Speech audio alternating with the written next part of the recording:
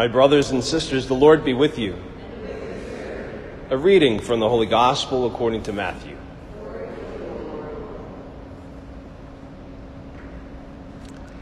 Jesus said to his disciples, "The kingdom of heaven is like a treasure buried in a field, which a person finds and hides again, and out of joy goes and sells all that he has and buys that field.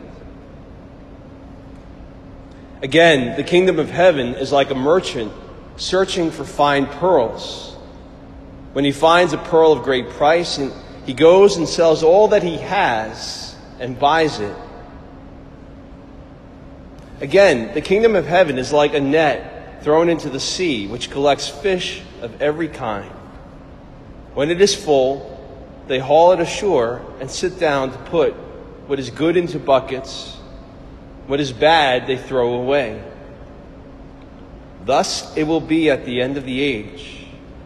The angels will go out and separate the wicked from the righteous and throw them into the fiery furnace, where there will be wailing and grinding of teeth." "Do you understand all these things?" They answered, "Yes." And he replied, "Then every scribe who has been instructed in the kingdom of heaven is like the head of a household who brings from his storeroom both the new and the old." The Gospel of the Lord.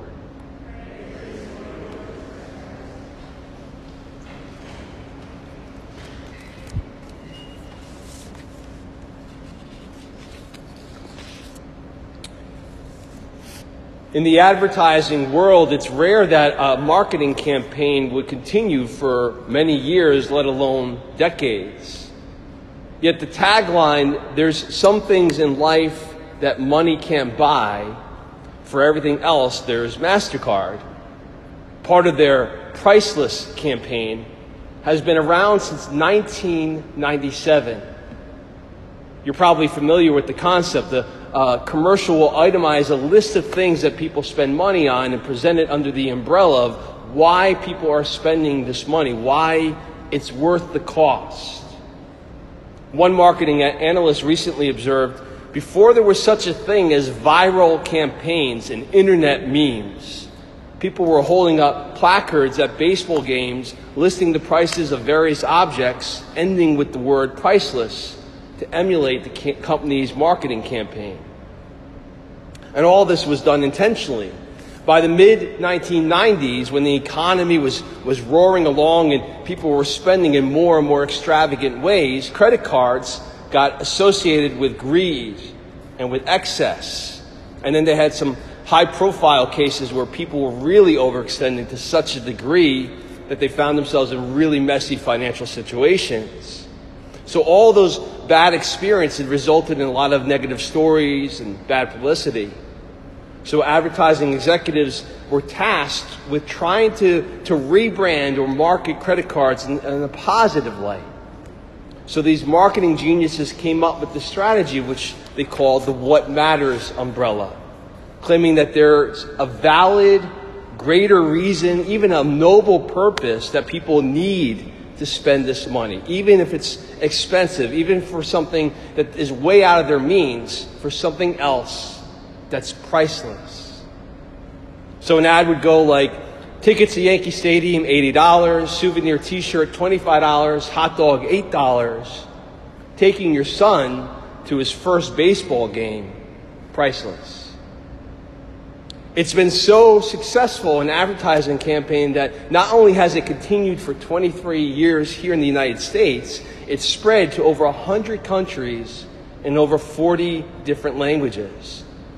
It seems almost a universal understanding that there are some things that money can't buy, that there are priceless things out there. What are those priceless things for us? Pretty quickly, we'd probably rattle off the list of family or friends, or especially this year, health. If we were to take a poll of all of us here, most likely our faith would make it to the list, Perhaps out of obligation, perhaps out of some level that we do really believe that that's true. But in today's gospel, Jesus is asking us, is it really? Is he priceless to us? Those short parables at the beginning of that gospel about the treasure, the pearl of great price, all amplify the importance of desiring, of longing, of doing anything and everything to go after that of which is greater importance. Is he someone we see? Is what Jesus is offering us, namely eternal life, something we desire?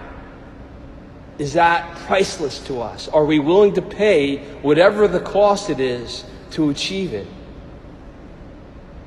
A few years ago, I was at this Catholic conference, and this speaker was sharing the story. A woman had been a religious education director in her parish for over 30 years. She had worked tirelessly in her parish, preparing kids for First Communion, for confirmation, supervising all the other grades, whether it was in the CCD classes or in the parish elementary school, monitoring the books that were used, checking the tests that were given, checking the attendance reports. And as she completed her 25th year in this work, she said she had felt completely burnt out. She was busy, she was tired, she was working hard, but she said it seemed year after year was just flowing one year into another. There were a lot of kids in CCD, but few at Mass. The parish school was getting smaller and smaller, and fears that it would close were becoming more and more real. The parish itself seemed stuck. So she had gone to this conference that was sponsored by this group called Renewal Ministries. And the goal of Renewal Ministries is to help Catholics discover or recover an appreciation of the love that Jesus Christ has for them individually, with the goal that once they've met Jesus or come to know him more intimately and more personally, the response is that people want to grow in holiness themselves. After this conference, this one particular religious ed professional said she came to this earth-shattering realization. She went up to one of the presenters who she had been listening to all weekend, and she said that she felt that after 25 years of service, she didn't believe that she had ever brought a single person into relationship with Jesus Christ. Imagine that. There's a part of us that wants to dismiss that, saying that she's just being hypercritical of herself. But she felt she was being brutally honest, saying that she knew the kids looked really cute at their First Communion, that the young and men behaved appropriately at their confirmation, did their service projects, that all the class attendance sheets and religious ed books were all accounted for. But for her, when she heard this gospel presented to her anew, when she heard the story afresh of how Jesus Christ has this personal, intimate love for her, that were she the only person to have ever lived in the whole world, that Jesus would still accept the passion, the cross, the death for her, that's how much God loved her. That she realized that she and all those who were in her parish had lost sight of what was essential in the faith. And in the process, they had taken all these other really beautiful and important things of our faith, but in a sense, made them empty. So she went back to her parish, and with her pastor and her bishop's approval, they simply asked over and over again, is Jesus Christ the Lord of my life? Is he the Lord of this classroom? Is he the Lord of this parish group? Is he the Lord of this school? And if he wasn't, then they made him such or they got rid of it. And within 5 years, the parish was transformed.